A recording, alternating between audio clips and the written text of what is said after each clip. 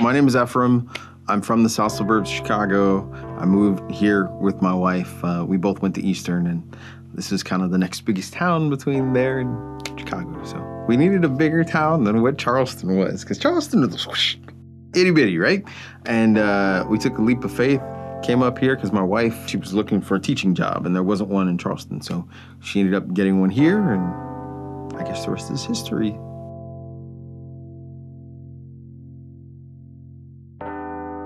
I was baptized Catholic, and Grandma also was a big influence to us. She lived across the street from the church that she went to. So we spent countless times going to church there with her. And man, if you spent the night at Grandma's house, you had to get up and you had to go to church in the morning with her, or you spent the next 5 hours with Grandpa watching the preachers in the morning. So we went to church.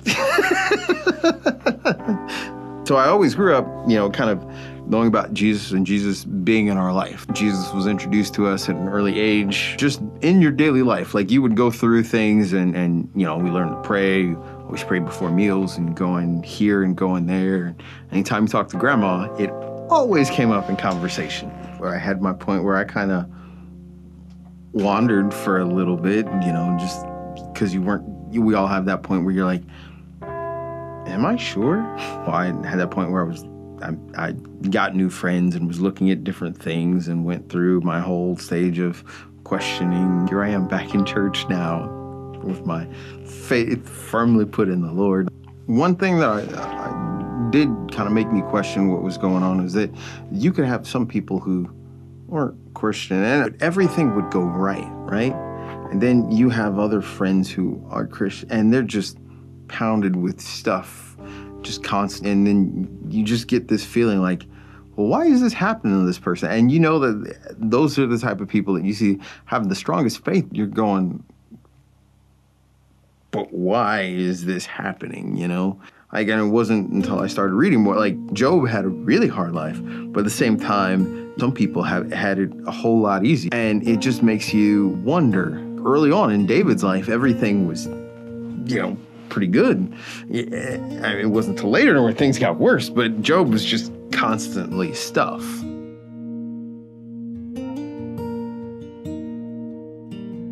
I ended up meeting my wife. When I met Tanissa, I wasn't going to church all the time. You start missing one Sunday, and then it's another Sunday, and before that, once a month turns into twice a month, turns into, I'd kind of strayed a little bit. It wasn't one of my first priorities. And then meeting Tanissa and then getting reintroduced to the church through her totally opened up my eyes, because it gave me a whole different perspective versus everything that I was taught before. I met a whole different group of people who lived different than what I was doing at the time. And to be swallowed up by another group of believers just kind of helped reaffirm that for me. But just seeing my wife and just how everything radiated from her, there wasn't a specific moment, but more a length of time, because it was a huge commitment in her life, how she was involved in the church. She also taught Sunday school there too, and she was part of that team. She was also on the worship team, and I ended up being part of that too, because we both share some of the same gifts.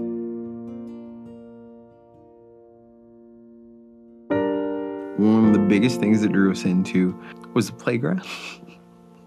Because you know how when you're here and you're just like, oh, it's wintertime, we got to find something to do. These kids have to get some of this energy out, right? And so we're introduced to the church here. And then actually Jordan, he invited us to church one day, been pretty much coming back. It just became a big commitment in our lives because we got to introduce, the kids to Jesus too. And yeah, it was awesome.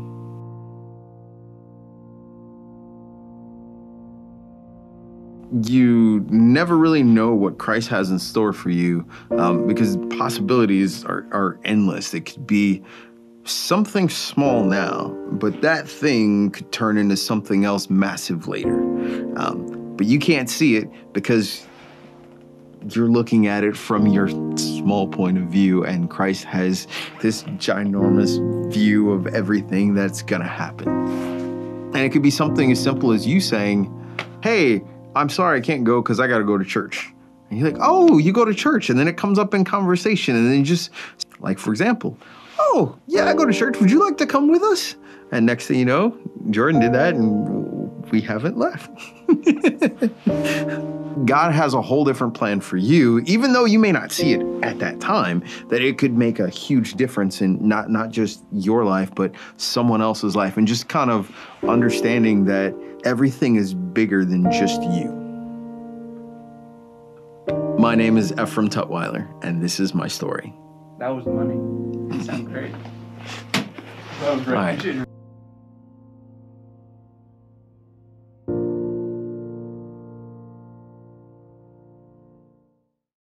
You know, there's coins and feathers just scattered everywhere outside of the temple. Tablecloths and tables completely upended, a few broken legs. You see, just a couple moments ago, this place was filled with hundreds, if not thousands of people waiting to worship, waiting to get their life right with God. But now it's virtually empty, except for a few chief priests and the religious elite. Some of them are kind of picking up the situation of this bizarre circumstance of how one man has come in and just upended their entire marketplace.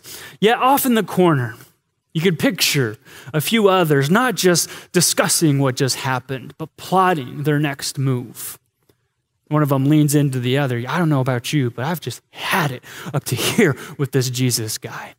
He's made it tough. He's made it difficult already, but man, this is where I want to draw the line. And I don't want to hear any of that, but what if he's right type. No, because he's just making it too difficult for our business to continue. And it's almost at the same moment, there's this tree outside the city that every word, every tug of their heart against the Savior of the world, this tree begins to deteriorate from the inside out. That the darkness from within, from the roots, begins to expose itself, begins to wither. The leaves begin to fall, the branches weaken. And what we'll begin to see is that with each word, each decision, moment by moment, choice by choice, that this tree is sapped of life in a similar way in which the souls are being mimicked of their deterioration on the inside.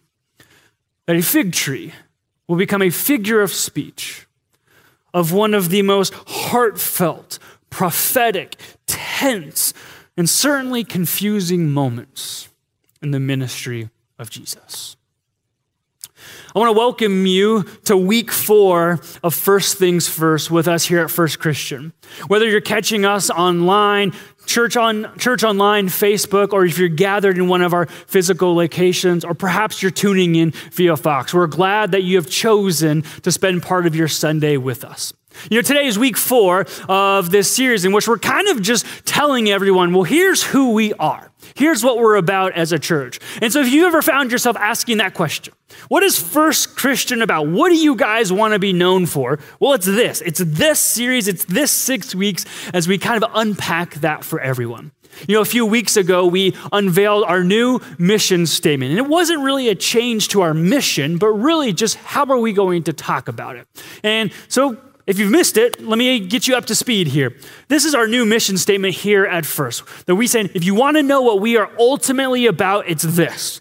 That we are all about helping each other follow Jesus. Helping each other know God, love God, helping us connect with one another, our community, to advance the kingdom as disciples, as people who are trying to actively love God and love others to see the kingdom, the glory of God expound. But we also said, you know, a mission statement is good, it's important, it's valuable, but what are we going to do? What are we going to look like in order to accomplish that? And this is where our new 5 values come into play. And we've been unpacking these week by week over the last couple weeks, and today we're going to be in value 3. But here's a quick recap for you.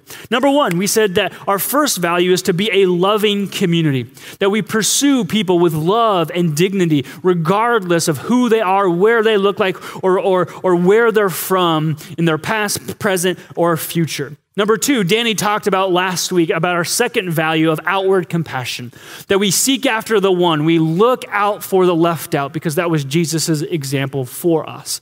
And number three, today we're going to unpack our third value, which is growing faith. That we as a church, we as Christians, we as First Christian, we prioritize ongoing spiritual growth that's built upon the power and the authority of God's word and the power of his Spirit. That we are biblically saturated and prayerfully dependent as we seek to grow in our faith with God and with others. And so if you have your Bible, I want to invite you to turn with me to Mark chapter 11 this morning. Mark is the second book of the New Testament. Matthew, Mark, and then we also have Luke and John. Together, these make the four Gospels that give us a biography of the life of Jesus. And in Mark chapter 11, let me just set it up for you really quickly. Here's what we have going on. Is that we're nearing the end of Jesus' ministry and life. He has ridden into Jerusalem on that donkey, that humble posture as a servant, getting ready to say, I am going to sacrifice my life so that anyone who believes in me, anyone who repents of their sin and believes in the work that I will do by my life, my death, my resurrection, I will take away the sins of any single person who expresses faith in me. So he's just a few days away from that gruesome crucifixion and that glorious resurrection that complete what we know to be the gospel message. A few days away from seeing the fullness of God's love and grace and mercy on display in unequivocal fashion. But before, there's a couple other things that happen, and that's where we find ourselves this morning. Mark chapter 11, starting in verse 12, follow along with me. It says, the next day, as they, that's Jesus and his disciples, were leaving Bethany, Jesus was hungry. Seeing in the distance a fig tree in leaf, meaning it was blooming, it was blossoming, he went to find out if it had any fruit. When he reached it, he found nothing but leaves because it was not the season for figs. Then he said to the tree, may no one ever eat fruit from you again. And his disciples heard him say it. So here's what we have is we kind of have a hangry Jesus moment, right? He's hungry, he goes to a tree, then all of a sudden he's hangry. It's hangry Jesus here. Some scholars think that maybe this story is what resulted in the parable that Luke shares with us in Luke chapter 13. Either way you slice, no matter what, this is kind of an odd passage, right? Because in some ways, this is the only miracle of destruction that we see in the life and ministry of Jesus. Every other miracle that Jesus does, it's one of creation or restoration. He's feeding people, making things come out of nowhere, healing people who no one would have ever thought to be able to walk or see again. And yet here, Jesus is almost doing the opposite. You know, it makes me wonder, Jesus, why, if you're so upset with this tree, why not just force figs out of it instead of cursing it to maybe die or wither? And what we begin to see is that this isn't so much a miracle as much as it is an explanation, is an allegory, is an illustration of what we're going to see next. But it does beg the question, why would Jesus curse a tree for not having figs when it was not yet the season? Well, we need to kind of talk about trees for a little bit, fig trees, to understand what's happening.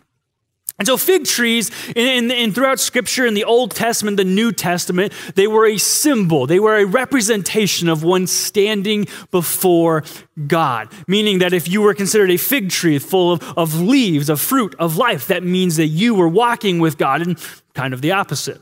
Now, a fig tree, when it would have leaves, it meant that fruit was on the way, that you would begin to see buds. You'd begin to see the promise of fruit.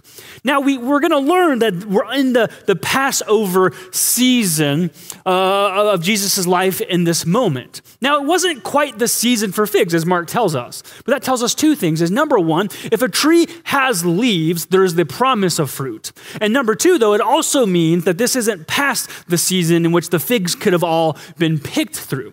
And what we're going to really understand this morning, to really get into this text, is that we have to remember that there's a representation of happening. Because on the surface, the tree that Jesus approaches, it has the leaves, it's full, it has the promise of fruit and life, but there's something that he knows that we don't. There's something about this tree that Jesus understands that we don't see. Because as Jesus curses this tree, I need you to know this. This isn't like a magical bad thing saying, I'm going to cause you to die.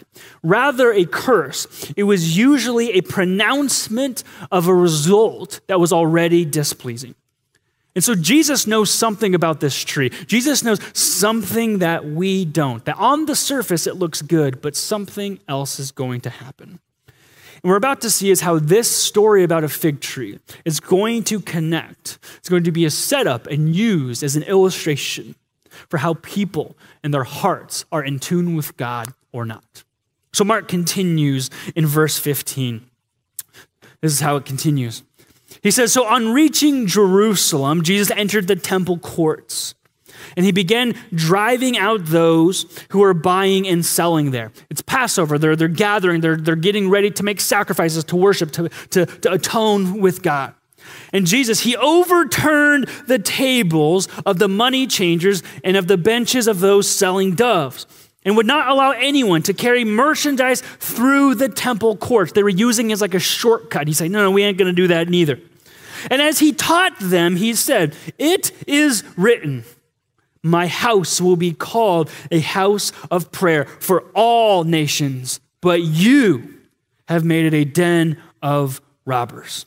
The chief priests and the teachers of the law heard this, and they began looking for a way to kill him, for they feared him, because the whole crowd was amazed at his teaching. When evening came, Jesus and his disciples went out of the city.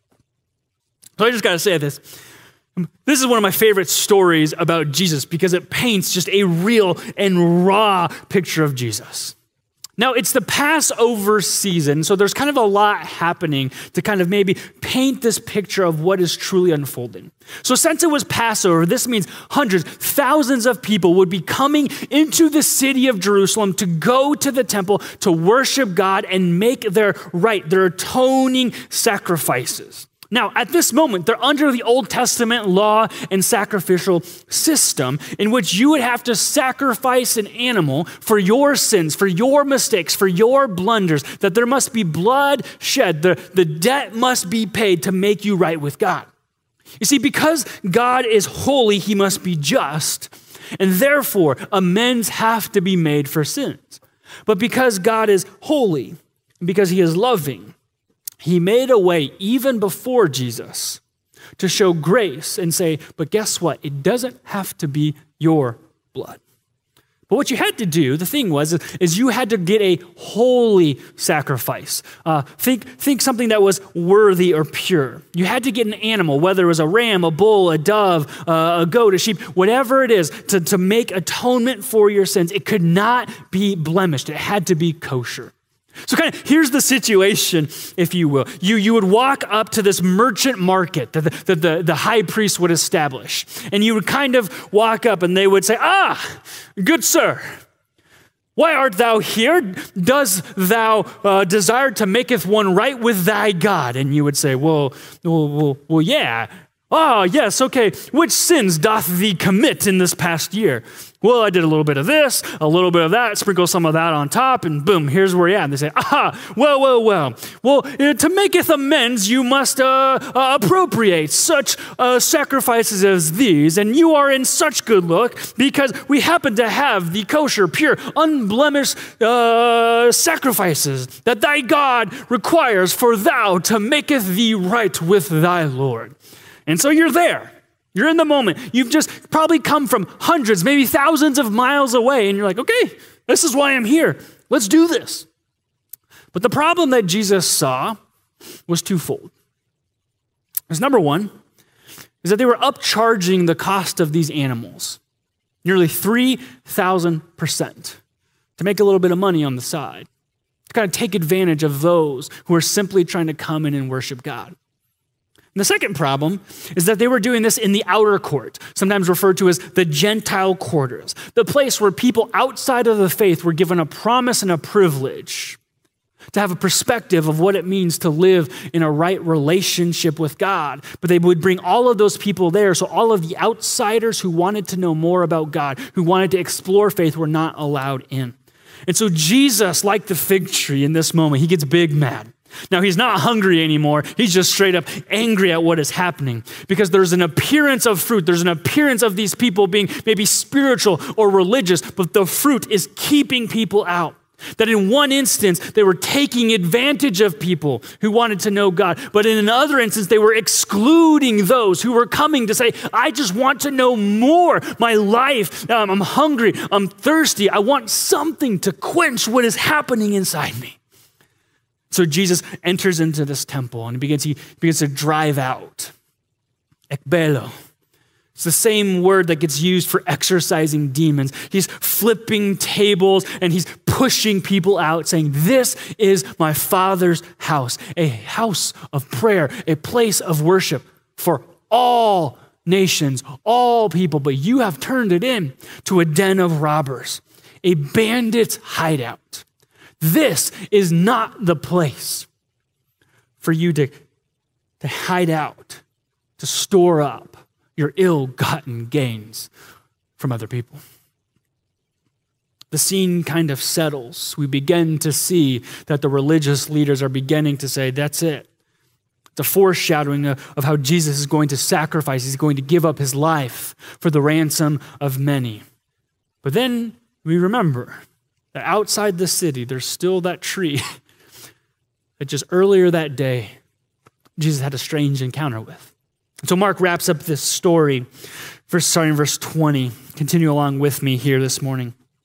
So it says, the next day in the morning, as they went along, they saw the fig tree withered from the roots. Peter remembered and said, Jesus, Rabbi, look, the fig tree you cursed has withered. Have faith in God, Jesus answered. Truly, I tell you, if anyone says to this mountain, go, throw yourself into the sea, and does not doubt in their heart, but believes that what they say will happen, it will be done for them.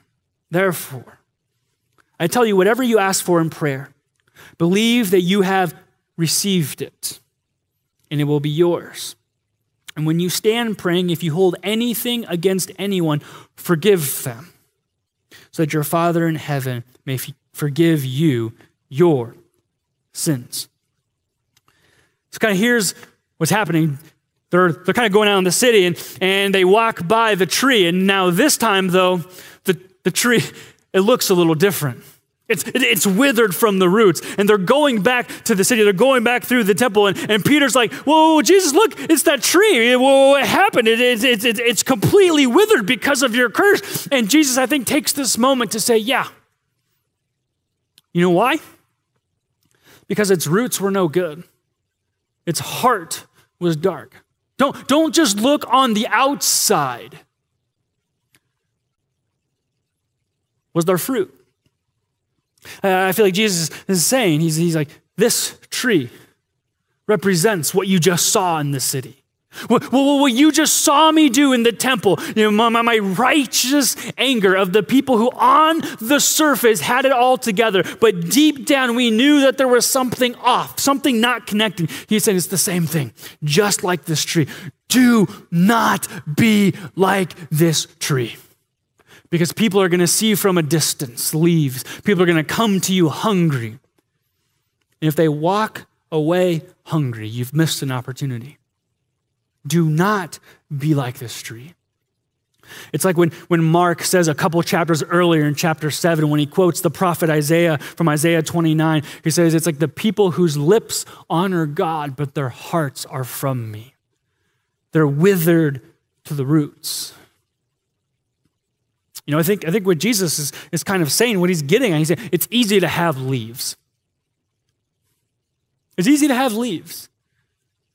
It's easy to externally look like on the surface that everything is good and dandy and with the way it should be. But we know that unless your roots are good, there's not going to be any fruit. So what this passage is saying to me and to us, what we see is that Jesus deeply cares about a lack of fruit in the lives of people, especially those who claim to follow him. So it causes us to stand back and say, well, do we? Do I? Do you? Do you take seriously the call to bear fruit as a disciple? Or do you just settle for the appearance of fruit? Do you just settle for the leaves on the surface, but know deep down that the roots really aren't that strong? You see, if you're kind of with me in this moment, you're feeling a little convicted. You're feeling a little maybe nervous, causing you to say, I don't know. Yeah, my life doesn't seem to have a whole lot of fruit. I think that's what Jesus wants. I think that's what Mark is trying to communicate, is that Jesus is taking this seriously, because this is what's happening to me. As I read this story, as it unfolds before me, it reminds me that we are called to be disciples, not just look like them. We're called to be the church, not just look like the church. But too often, if you're like me, and I'm sure you've been there before, we settle for the appearance, but not the real thing actually happening. Here's what I love about Jesus, is that it's clear he has a desire for all of his trees to bear fruit. But he gives a remedy for having good roots. What does he say to Peter immediately? He says, have faith. Go to God in prayer. Know him. Forgive others as you have been forgiven. What Jesus is saying, is that this is how we remain rooted, is remembering the forgiveness that God has shown to us. Is that God's forgiveness is received, not achieved. I think Jesus is looking at Peter. He's communicating to us in this moment. He says, before you even try to go anywhere, you need to not trust in yourself. You need to not trust in your good work. You need to trust in me, the Savior of the world, the one who's going to extend to you forgiveness. And so that when you go to God in prayer, when you go to God in his word, when you go to God in every part of your life, just remember that it's because of the forgiveness that I have given freely to you as a gift of grace. That we do not earn forgiveness by forgiving others. Rather, our grace towards others is a representation of the forgiveness that we have received. That without forgiveness, we have no power of faith. Without forgiveness, we have no root with Jesus. But Jesus is clear. If you're going to be in me, if you're going to be in my orchard, if you're going to be a person of faith, there's got to be fruit. I think this is just in line with the story we saw from Ephraim a few moments ago. So I grew up going through the motions. I went to church a few times. I knew some of the sayings and some of the things, but it wasn't until my heart was changed, that my heart was transformed, that he is saying, that he communicated and shared his story with all of us, saying that is where the real fruit began to show up. And so just like Ephraim, just like the tree, just like the temple, it means to us the same thing. That the true condition of someone before God is not what you see on the outside, but the health of their roots. The psalmist tells us over and over again that man looks to the outward, to the outside, but God looks at the heart. It's funny though, because don't we kind of just get this? Don't we hear stories like this all the time, even of people outside of the Christian faith? You hear of the superstar athlete who's won the rings, they've got the house, they've got the money, and they begin to say, I don't know, but just something is still just missing and crumbling in my life. That famous actor who's surrounded by people with the paparazzi and everything going on, they talk about how they feel more lonely than they could ever imagine. The social media star influencer who shares that behind the post, actually, things are quite the wreck. The business owner who decides to choose profits over integrity, and then they're kind of concerned about how did I get here with my life? Why? It's because the outside does not matter as much as the inside. So that's what Jesus is asking all of us. He's saying, if you want your life to be fruitful, if you want to have that abundant life in me, Jesus says that I have talked about, you must stay rooted. You can't just go through the motions. You can't just put on the mask. You can't just play church. You have to stay rooted in me, in my work, in my forgiveness. What Jesus is saying is staying rooted in Jesus grows our faith. That's it. You want to grow in your faith. You want to not just have leaves, but have fruit in the kingdom of God. You need to ask yourself, it's the question that I've been asking myself this whole week, what is the root of my faith? So I'm just honest for a second. Sometimes is the root of my faith truly Jesus? His gospel message, the grace he's given to me? Or is it so that I can look good on a Sunday morning to appease my job? Is the fruit of my faith truly that vital relationship with him? Or is it hopefully that I have something wise or smart or funny to say when someone picks up the phone? Or is my faith truly about growing in the forgiveness and the love and the grace and the obedience of Jesus? And so here's where it's at. With us as trees of faith, you need to wrestle with this question. How is your root? Because of Jesus, because of forgiveness, because of faith, we can and should grow in our faith. That's part of our sanctification, our obedience of belonging to him.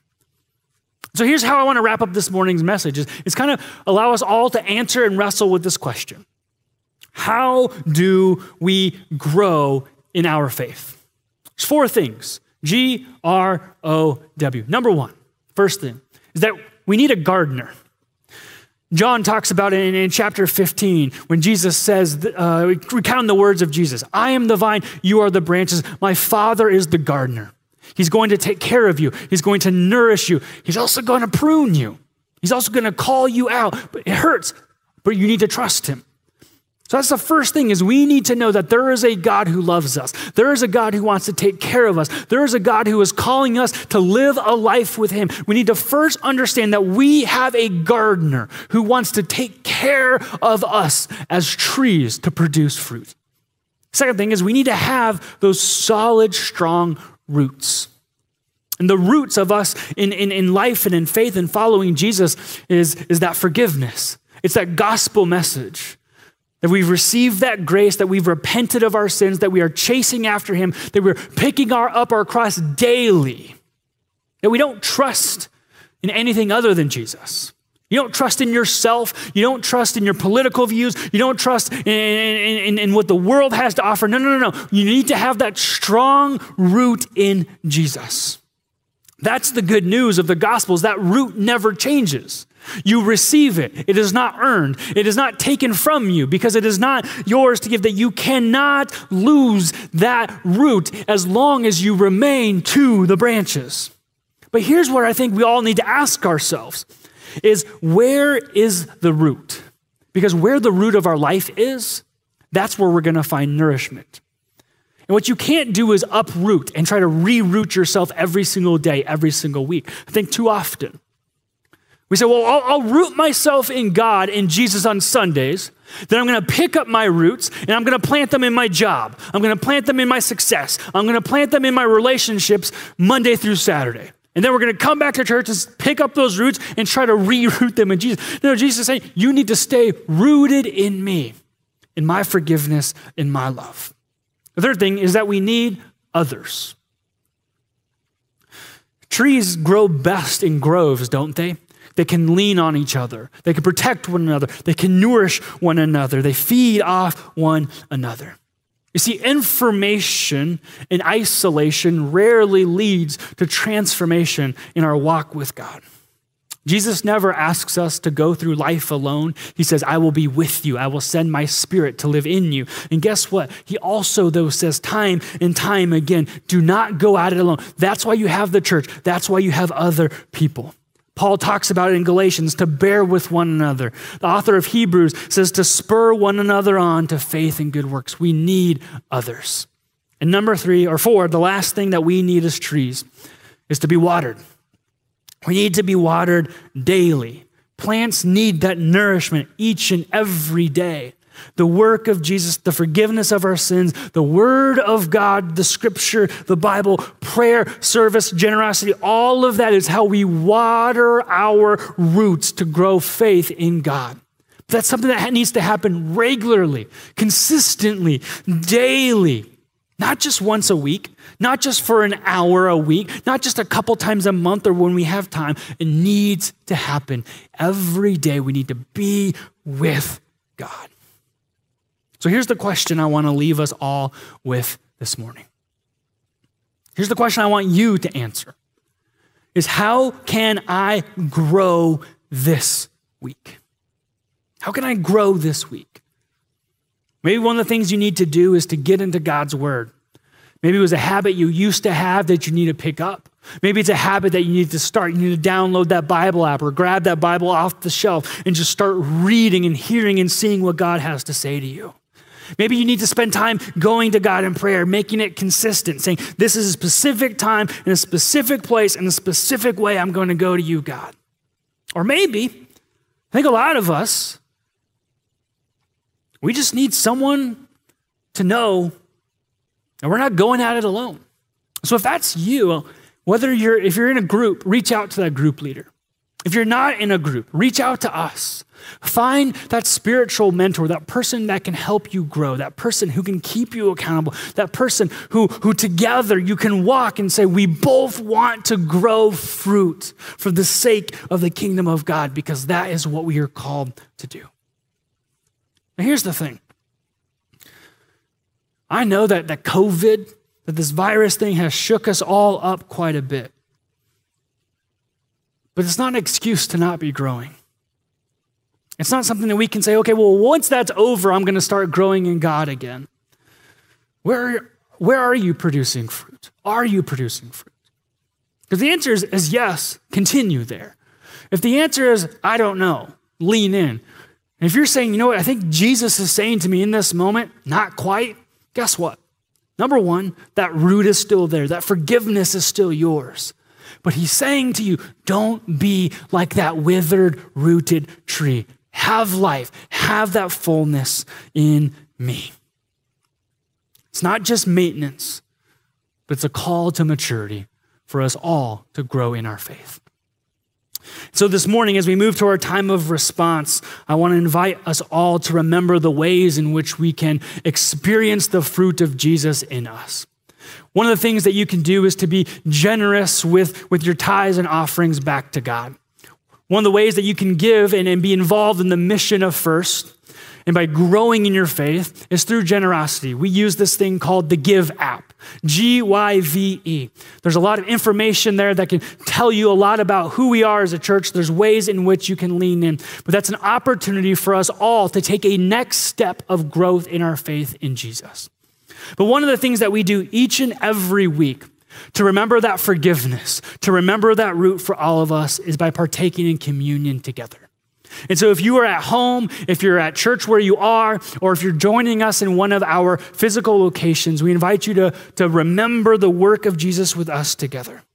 That on Jesus' time before his death, on his Last Supper, he took the cup with the juice, and he said that this is my blood spilt for you. Take and drink. At the same moment, at that same time, he held up the bread and he broke it. And he said, this is my body broken for you. Take and eat. Together, this unifies us as a body in the root of Jesus. Let's pray. God, we thank you for your goodness, your grace, your forgiveness. May it root us together, and may it root us to you as we seek to grow in your kingdom. It's your name that we pray. Amen.